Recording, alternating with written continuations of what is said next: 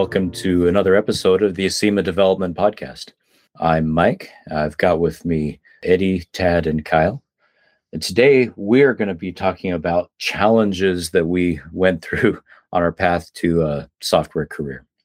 For those of you listening will be able to find both hope as you're going through the tough times, but also find things in common.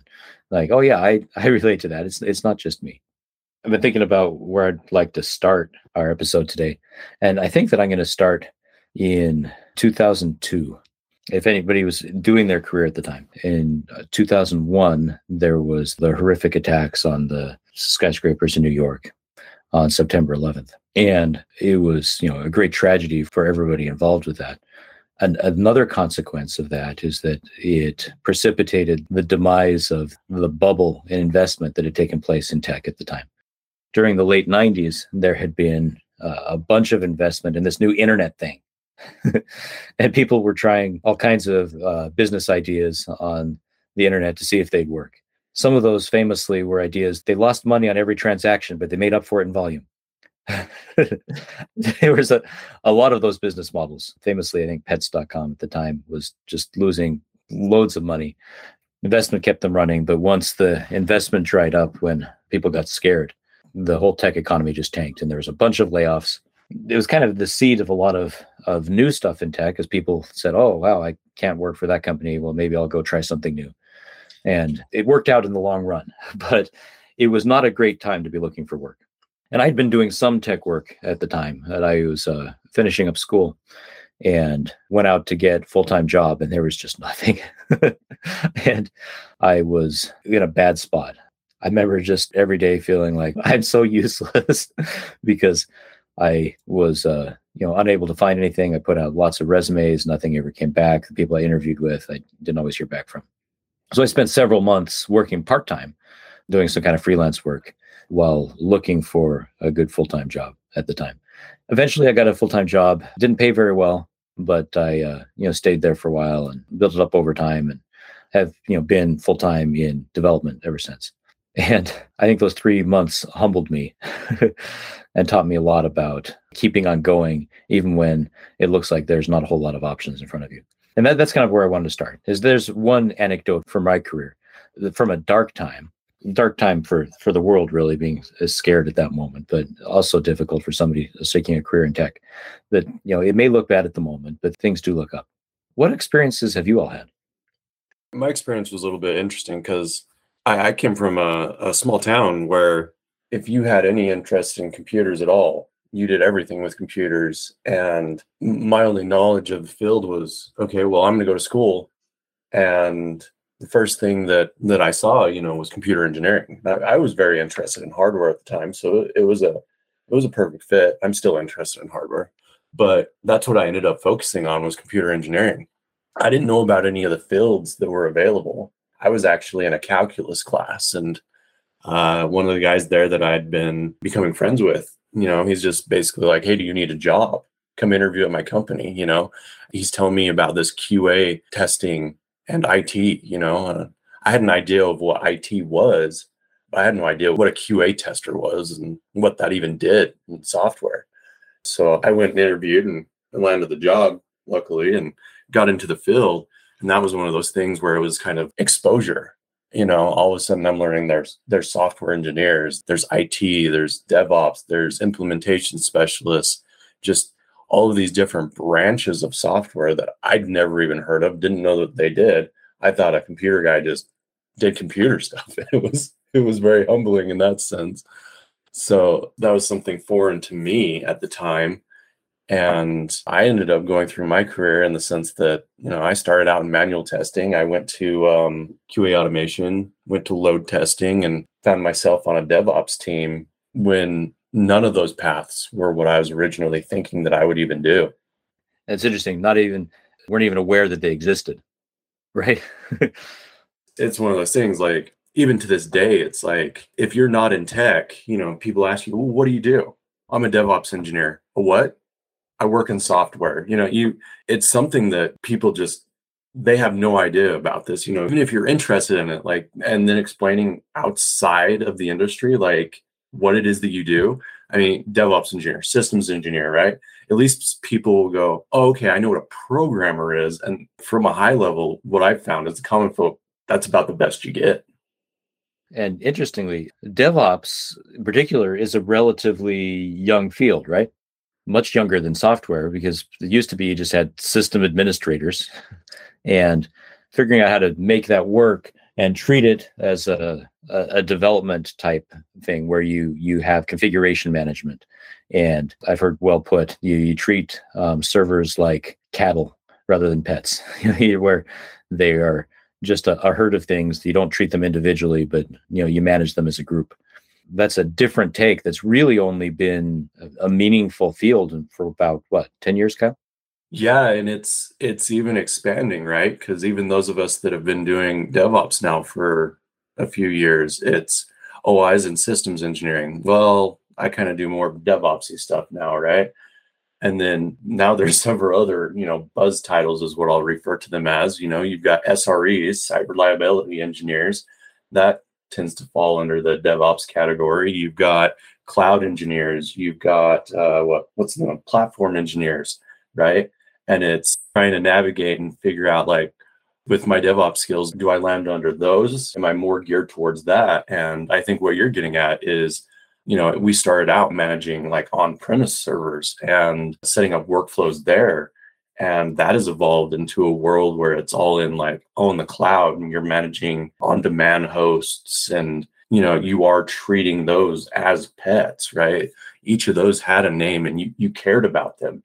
And now we're entering into a world where hosts are disposable. If you're not using it at the time, why keep it around? You don't want hosts that are sitting there doing nothing. So yeah, they're like cattle. If they're not doing anything, if they don't have anything running on them, just go ahead and kill them, get rid of them, don't use them, and we have orchestration tools, which is a new tech, which manages that, tells us how many cattle we need at a time. It's a very rapidly changing field of software. Yeah, and you were going exactly where I was thinking is it evolves and changes, and some of the subfields there didn't exist even a few years ago. Web development as a field didn't exist when I graduated from high school because there was no web. It wasn't an option because the field didn't exist. Likewise with DevOps, there's something to be said there for that need for continuous growth and recognizing that it's okay if we don't know about the field because maybe it didn't exist a couple of years ago. I mean, even in software, it's that same way, right? I mean, it used to be that, oh, I'm a programmer, and like you're saying, well, now there's web programmers. Well, to expand on that, you're not just a programmer anymore a lot of the time.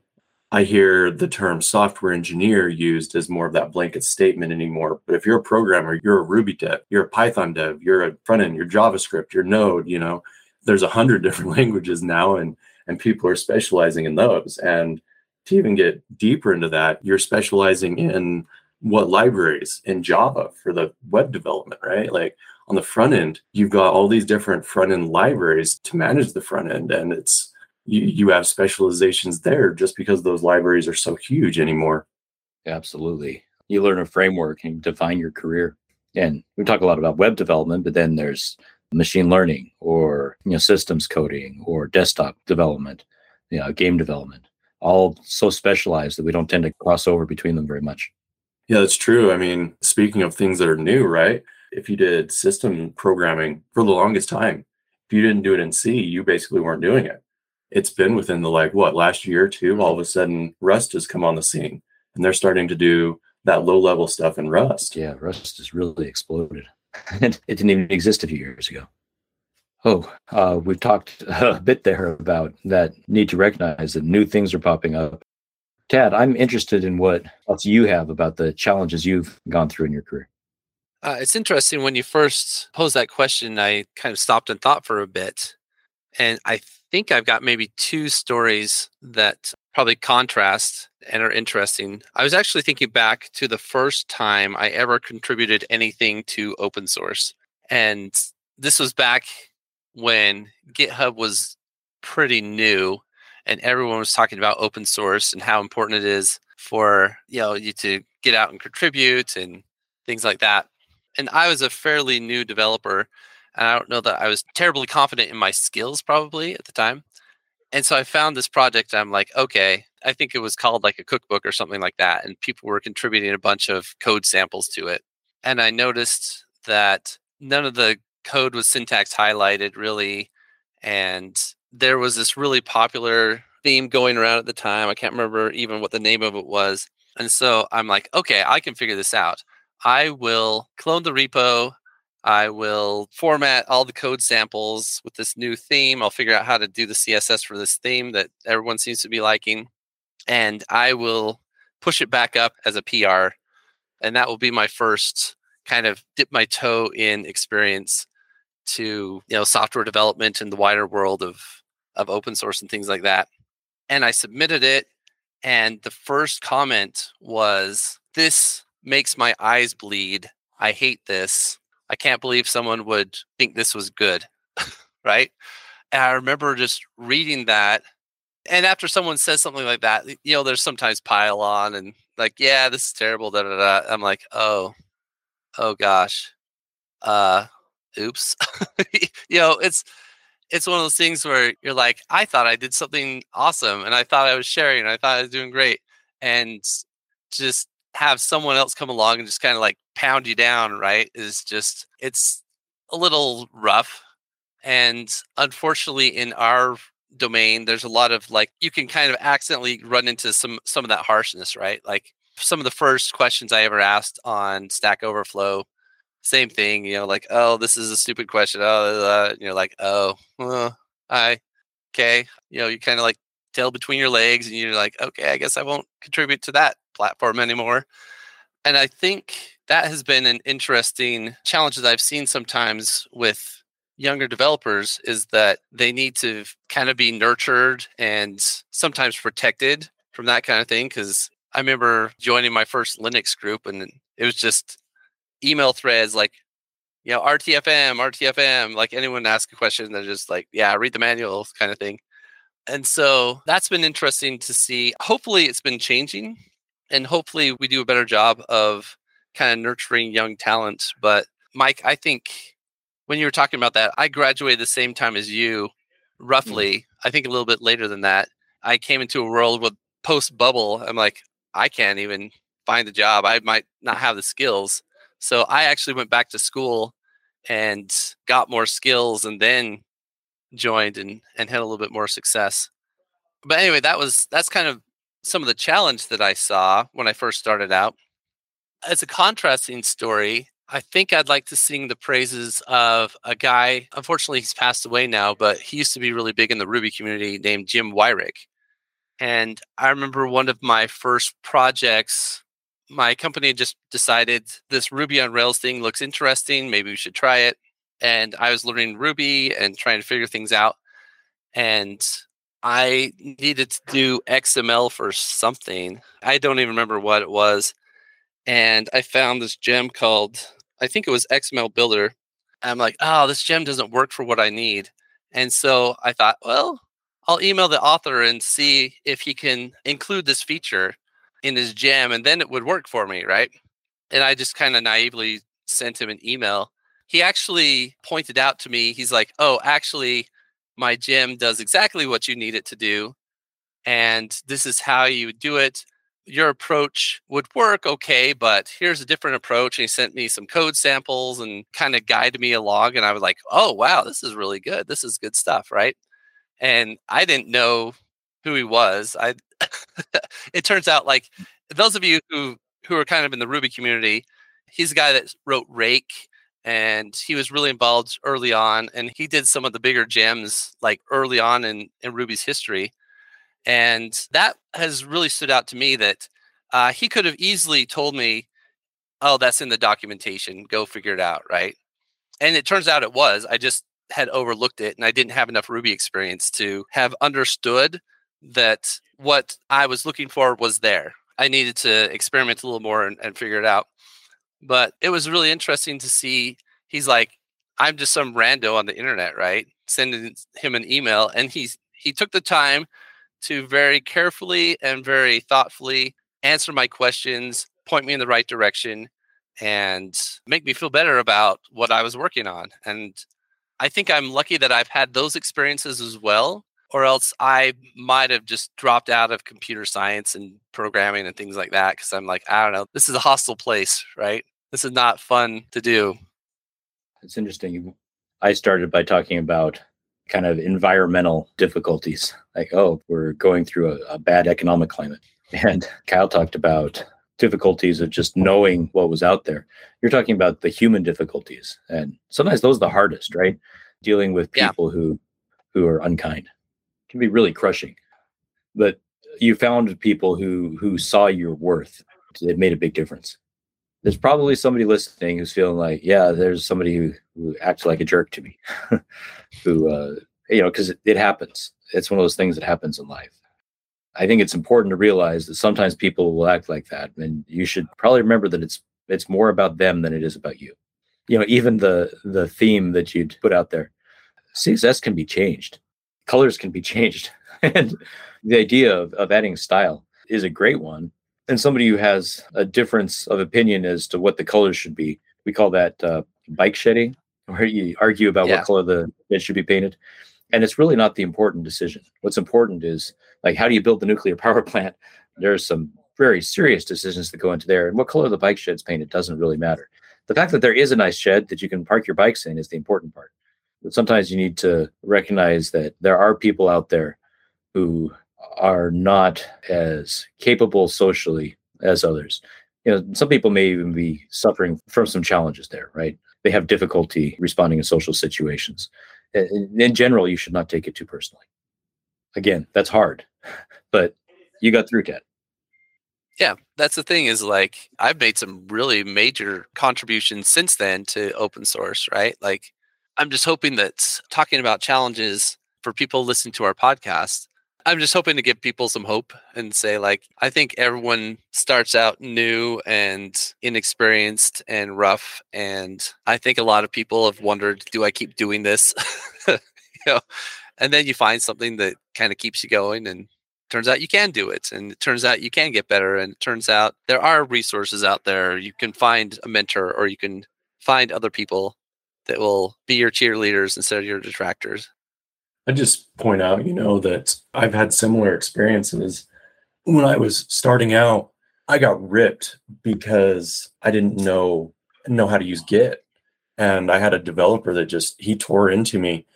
And I ended up feeling pretty bad about that and going back to another one of the engineers and just like, should I know how to do this? And they were level-headed about it. And it's just like, you're new, right? And it's like, yeah.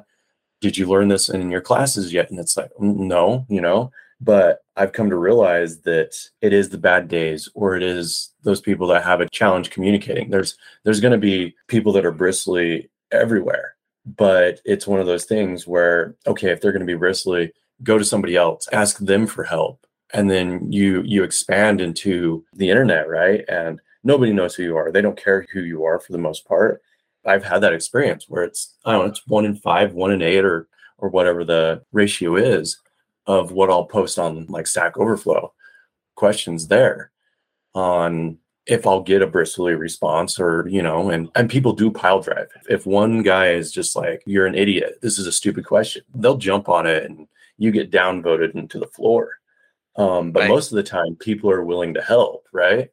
And I always go back to the situation where maybe it is a stupid question, but nobody knows it's a stupid question until it's a stupid question. And I'm sorry, but I search for those stupid questions all the time on the internet. I want to know answers to those stupid questions. So if you've got stupid questions, for the love, please ask the stupid questions so that I can find them and get through my tasks as well. Right. I think there's nothing more disheartening than I've got a question, I search on it, and I get a Stack Overflow response, and the person has the exact same question as me, but there aren't any answers. It's just critique. And you're like, oh, dang it. Right? Like, you had the exact, I wish someone would have answered it and both of us could have gotten something good. It's just frustrating to see that people aren't getting helped. And you, who needs the same answer, also didn't get help 8 years later or something. It almost feels like a lot of those responses, they took more time to tell you that you were an idiot than it would have just been to say, oh, well, it's easy, this one-liner. Right. in more in-person situations, in meetings, but it applies kind of universally to ask the stupid questions.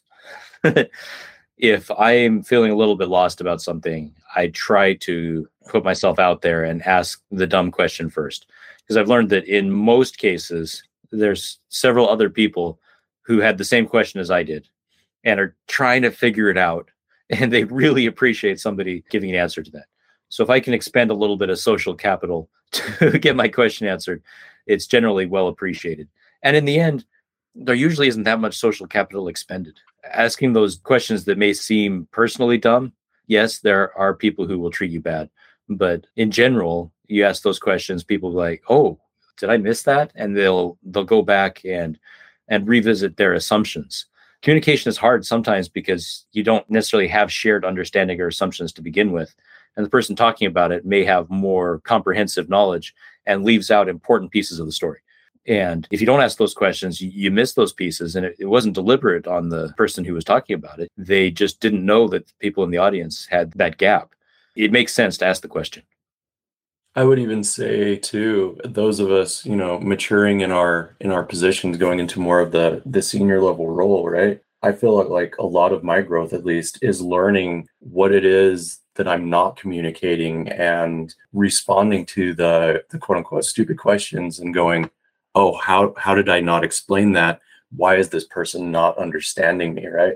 So I feel like there's growth on both sides that can be had from these types of situations. Absolutely. Like I say, communication is hard, right? And I know that I'm going to leave some things out, not deliberately, but just because I'm fallible. We've talked some about the environmental issues that come up that make things hard, and just keeping on working through them. Economic downturns happen. There's been a lot of layoffs, right? We're recording this in 2023, and there have been a lot of tech layoffs over the last few months. And that can be really rough if you're one of the people laid off. That doesn't mean that there aren't jobs out there. There won't be jobs out there forever. There's cycles in the industry, and it's always come back up. It's not permanent. From what I've seen, there's still tons of tech jobs out there. It's just some of the bigger companies maybe overhired and needed to make some correction. Because from what I've seen, there's still plenty of stuff out there. I mean, software is still everywhere in every industry and everything. I'm not too worried. No, me neither. And I've seen unemployment rates in software, and they're not high. People are just leaving some of those big tech companies and going to smaller ones. Right. Those kind of environmental challenges that you might have to deal with. You work through it, you'll get through it. And then there's, the knowledge gaps that you might have to work through. Again, we all have them because the industry moves forward. It's inevitable. It's built into the structure of the system that you're going to have knowledge gaps. And by continuing to embrace learning, you can fill those and thrive within your niche that you find yourself in. And finally, there's, those human issues we've talked about that are maybe most challenging, and recognizing that it doesn't say everything about you, and it may say nothing about you when people are unkind. It may say more about the speaker than it does about you. A lot of times we talk about learning new things. Some people see that as an opportunity. Some people see that almost like a death march, right? Like, I can never stop. I can never rest. I have to keep learning all the time. And I'm constantly paranoid that my skills will become obsolete, right? Because we're talking about challenges in our field. How do you navigate that? Meaning, how do you navigate the constant learning without it being a death march? That's a great question. As you said that, I want to reply to that by talking about my 2-year-old. He gets up in the morning, and as soon as he's finished yawning, he'll get down and he will start running and finding the nearest thing that he can touch, manipulate, throw, step on, jump off of, dismantle, put together, and do something to try to influence it and see what happens. He'll do an experiment. Like, how does this work? And try to figure it out. And then he'll run over and grab a book and bring it over and say, hey, read this book to me. And he'll read the book to him. And then he'll run over and bang on an instrument. Any number of things. He just spends his whole life experimenting and trying stuff because that's what life's about, right? It's joyous. And right. Somehow between ages 2 and And 42, we sometimes forget just how fun it is to learn stuff. And I'm going to take that a step further. I would argue that the definition of fun is learning stuff.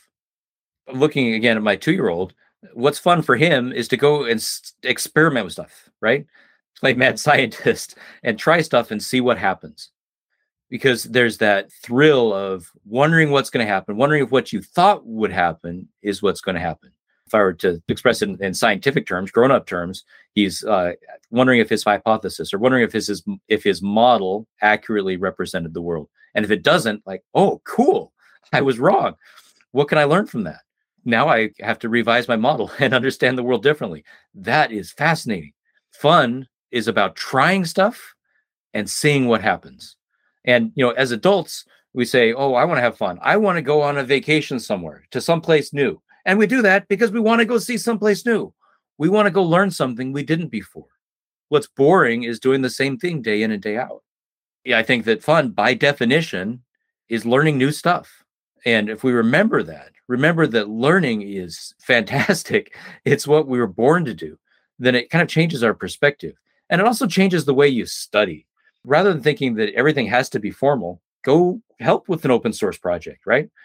Go do something that interests you, because that'll keep you engaged and get you through the tedious aspects that are part of learning anything. Sometimes it's a lot of repetition, maybe always it's a lot of repetition. But if you're doing that in order to, climb up to a higher plateau, if you're climbing a mountain, there's a lot of climbing before you get to that plateau. But we do it anyway because we want to get to that higher vista. Oh, there's my answer. While you were talking about that I was thinking about, how this paralleled into our fields. And we'd been talking about cattle earlier, right? And with DevOps, we've already discussed how fast that's moving. That kind of, same thing. You kind of have to enjoy the new stuff, right? And you have to not get attached. You can't really get attached to a specific brand or software or even a library, right?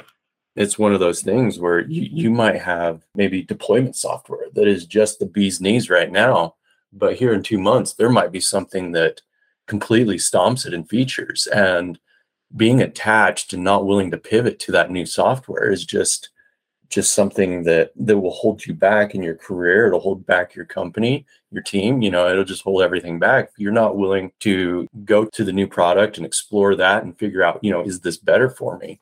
It made me think too, as you were telling your story about your son and stuff, I'm sitting here drawing that parallel, even the stuff that you're interested in. I'm sitting here thinking about disc golf, right? When I first got into disc golf, and I'm not sure how many of our viewers can relate here, I'm hoping that I'll call it ball golf or just normal golf, has the same thing with the different drivers and woods. And I don't know the terminology very well. That's why I'll stick to disc golf. But it's one of those things where, you're learning and it's super fun, at least in my mind, it was super fun. I'm getting better, and what kept me interested was figuring out, oh, what do I need to change about my form? What do I need to do here? And regardless of anything, there's new discs coming out all the time that just have different flight patterns, different characteristics. And it's like, oh, well, I need to go try this. I need to go try that. Some of these things are not going to be better. And some of these things might even be repeats of what you already have in your bag, right? It's not uncommon in the community to have hundreds of discs, right? At least tens of discs. And it's like, well, how many do you carry onto the course? Well, 10, so you've just got a bunch of these that are laying around, but you've wanted to try them. You've had that investment because it's something you're interested in.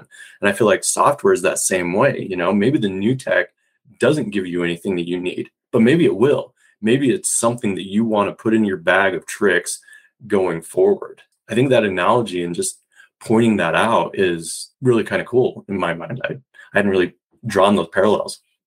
As we've been talking, I've been reminded of a really excellent presentation by one of my friends named Brandon Hayes that did a RubyConf, forget which Ruby conference, I've gone to a few, about surviving the hype cycle. And in it, he talks about the different stages of like software and the different types of people that are attracted to each stage, and compares it to like settling the Old West.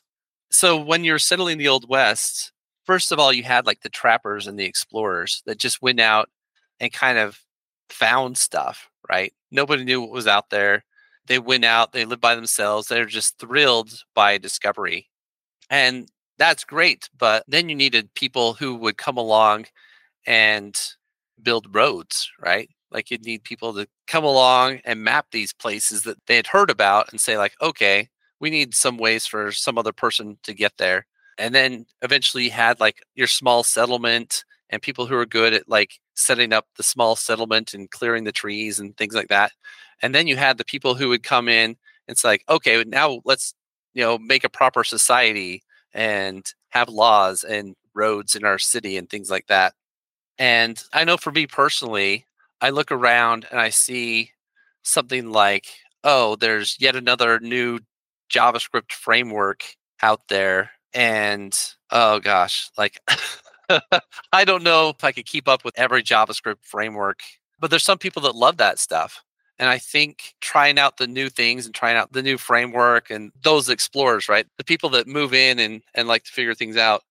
And I've discovered about myself is I'm probably not that guy. The idea of keeping up with every new JavaScript framework makes me feel a little tired inside. But I'm maybe like a generation or two past that where I'm like, okay, I'm not looking at every new thing, but now that there's a few established frameworks, maybe I'm going to look at Vue versus React and see which one I like better, right? That's what I'm going to learn and that's what I'm going to do. And then maybe come back and tell my team about my opinions about that sort of thing. And there's some people that are like, you know what? I like to be at the tail end. I like the boring technology. I like, my old reliable Java framework or whatever, and that's great too. For me, the challenge was figuring out what type of developer I am and sticking in that lane and not feeling bored by the old and boring, which to some people is great. For them, it's like familiar and this is what I'm familiar with and this is what I'm expert in, right? And feeling overwhelmed by the new and shiny. And I found that I fall somewhere in the middle between the two, that if you find that spot along the continuum that appeals to you, then it's a lot less challenging, I guess, because you kind of found your fit. That's interesting, talking about those groups of people, because in every one of those groups, there is room for fun, for experimentation, for discovery. Right. You could be the person out discovering new peoples and landscapes and, geography and oceans. Or you could be the person many generations down, you're the plumber who's figuring out every day how to make those pipes work because every situation is a little bit different. And both of them involve discovery, novel situations, creativity, learning something new every day. And they both have value. They both can have fun. And finding the fun within those different fields is kind of how you grow your career and find the joy in it. Kind of that breadth versus depth concept, right? You kind of need all of those kind of people in software clear through the span, I'm sitting here thinking and like kind of what we're saying here, like I'm almost going into a phone analogy, right? Just to kind of describe the different people.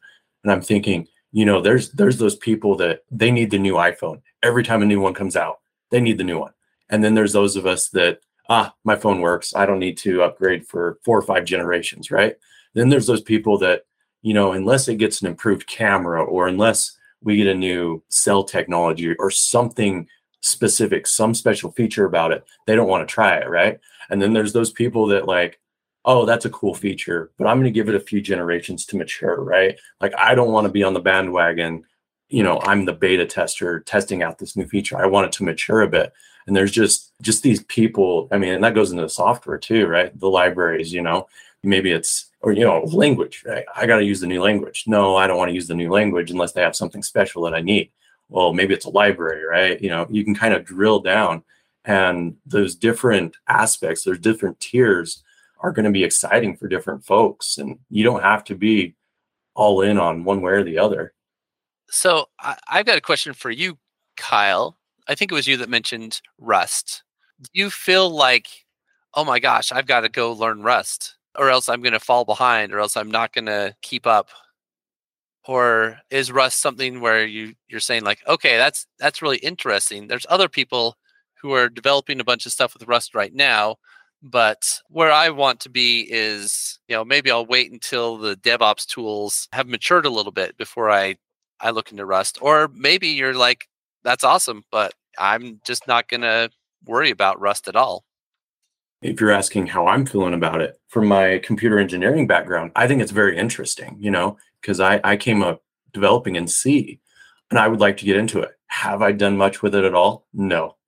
It's very interesting tech to me, but I'm very breadth in what I'm learning in DevOps. There's a new monitoring tool every week. There's a new way to, utilize monitoring every week. And so that's where my focus is. It's one of those things where when the tooling comes, I would be happy to try out some of those Rust libraries, but it's not something I'd personally be into. I know that there's just people that are, stumbling over themselves to get in there and learn it as fast as they can and get new libraries written. But yeah, I mean, that kind of goes into the topic. What's your interest? What's fun? And what do you have time for? So is the takeaway, find the thing that you enjoy and find the niche where that fits rather than trying to feel like you got to keep up with all the things all the time? If you think that you can keep up with all the things all the time, I'm sorry, you've got a rude awakening coming. People talk about finding your passion, thinking, well, I've got to find the thing that I love. I've read that that's maybe a little bit misleading. You need to find the thing that you're willing to do even when it's a struggle. That's what you care enough about, right? What's the thing that you're willing to keep doing even when it's hard? And if you found that, then you found your niche, right? You found your place that you can thrive because you're willing to keep working on it because that's fun. The cost is worth it to you. Yeah. And I'm asking these things a little bit just because I've talked to kind of newer developers and they often do feel overwhelmed. They're like, I'm starting my career. I don't know if I should commit to something or not, right? What if I commit to the wrong thing and I totally miss the boat and I become expert in outdated technology and I can't put food on the table for my family and I can't find a job. And like, these are, I think, real concerns, but there's still COBOL programmers in the world, right? They're high paying right now, right? Because there's so few of them. Yeah. And even further, if you go and become an expert in a language, it transfers over. Most of those skills transfer over to a new syntax. The skills that are most important are at a bit higher level than that, above the language. Now, of course, knowing the intricacies of the tool you're working with is important, but you can spend a lot of time developing a skill in one tool and then transfer over to another one and get up to speed pretty quickly because architecture and design patterns and understanding data processing and best practices are not going to change from one framework or language to another.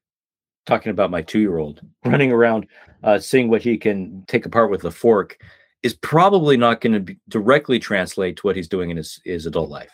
But the motor skills that he's learning, understanding the physics of how things work, or understanding materials, is understanding the difference between a piece of metal and a piece of sheetrock. That matters, and he just needs to be trying something. And I think that applies to our career as well. Go out and try something. And the skills may not directly transfer, but they'll probably still help you. I would say too, don't be afraid to pivot at all. Because just my example in my career, I wanted to go into hardware. Well, I learned about software, and I wanted to be a developer. Well, I went up the QA track. I really liked the QA track. I landed in DevOps, and I really love DevOps. You don't know what you don't know until you know it. There's probably a better way to state that. But like you're saying, try everything. Don't be afraid to explore. Eddy, in particular, I don't know that we've heard from you yet. Did you have anything you wanted to share about challenges that you've worked through in starting your career? You're kind of at the beginning of your career, so you might have some interesting stories. The initial difficulty for me really was just trying to hash out whether development for me was the right career path. In the beginning, I jumped around with ideas. I'm like, oh, I want to be an artist. Oh, I want to be a psychologist. I'm like, well, maybe I think it's time for me to really sit down and see what is the most viable option for my future, right? Something that I can sustain the family, right?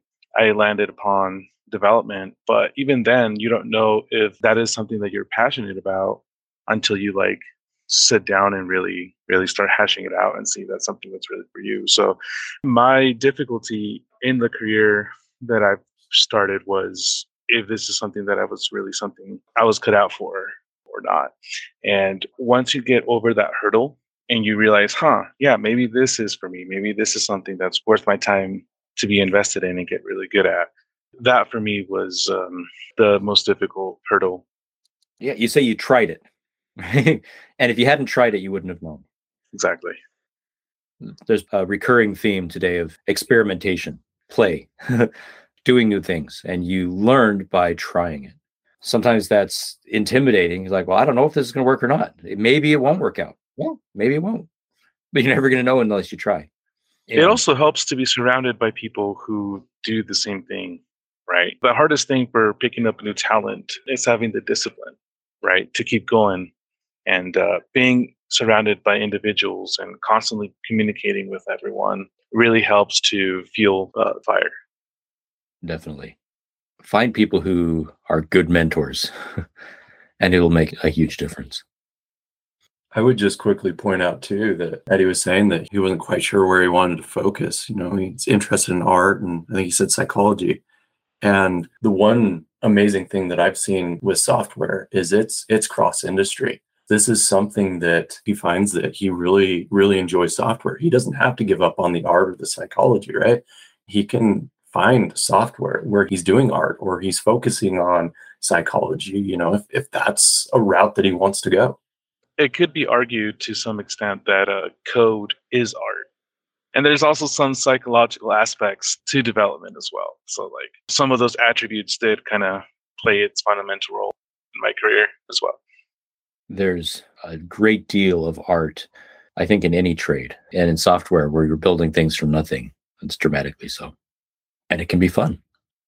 Do any of you ever look at a file, right, with the code being written and you're like, oh, this just looks beautiful, right?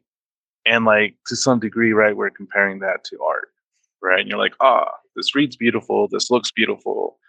We're comparing it subconsciously, to some sort of art. When I see a well-written unit test that's wonderfully clear, has excellent context, covers every branch of logic, doesn't go beyond the boundaries, just excellently follows best practices. I look at that and I just grin, right? It resonates with me. I like it not just from a professional sense, but aesthetically, I find it wonderful. Absolutely. I see beautiful code. I would say too that I feel like I find voice in code. And what I mean by that is once I've worked with developers long enough, I can look at code and I can be like, oh, XYZ developer wrote this. You can kind of see, kind of like an author would, right? Like you'd be like, this book is obviously written by this author. If that translates into code too, it's kind of interesting. Actually, I want to ask point blank to everyone here, thus far in your career, can you genuinely read a file and just be like, oh, this is the flavor of Kyle. Oh, this is the flavor of Tad. I know because he enjoys using rockets versus. Well, and that's what I'm talking about. I feel like if I'm around an engineer long enough, I can definitely do that. I can just look at the file and it's like, oh, yep, Adrian wrote this. I know who did this. It's awesome. Absolutely. Yeah. It's interesting. You can see the stamp of the artist. We've started from, what are the challenges to hearing about the distinctive style of the artist at their work? That as you grow, you get good enough that you actually leave your own fingerprint on things. And maybe that's a good place to stop today. That you can get to that point that even though you're going through struggles in your career, you'll run into those times that feel dark. It can become a joyful artistry that people will even recognize your fingerprints on. It's been great talking today. We look forward to next time. And we'll see you next time on the Acima Development Podcast.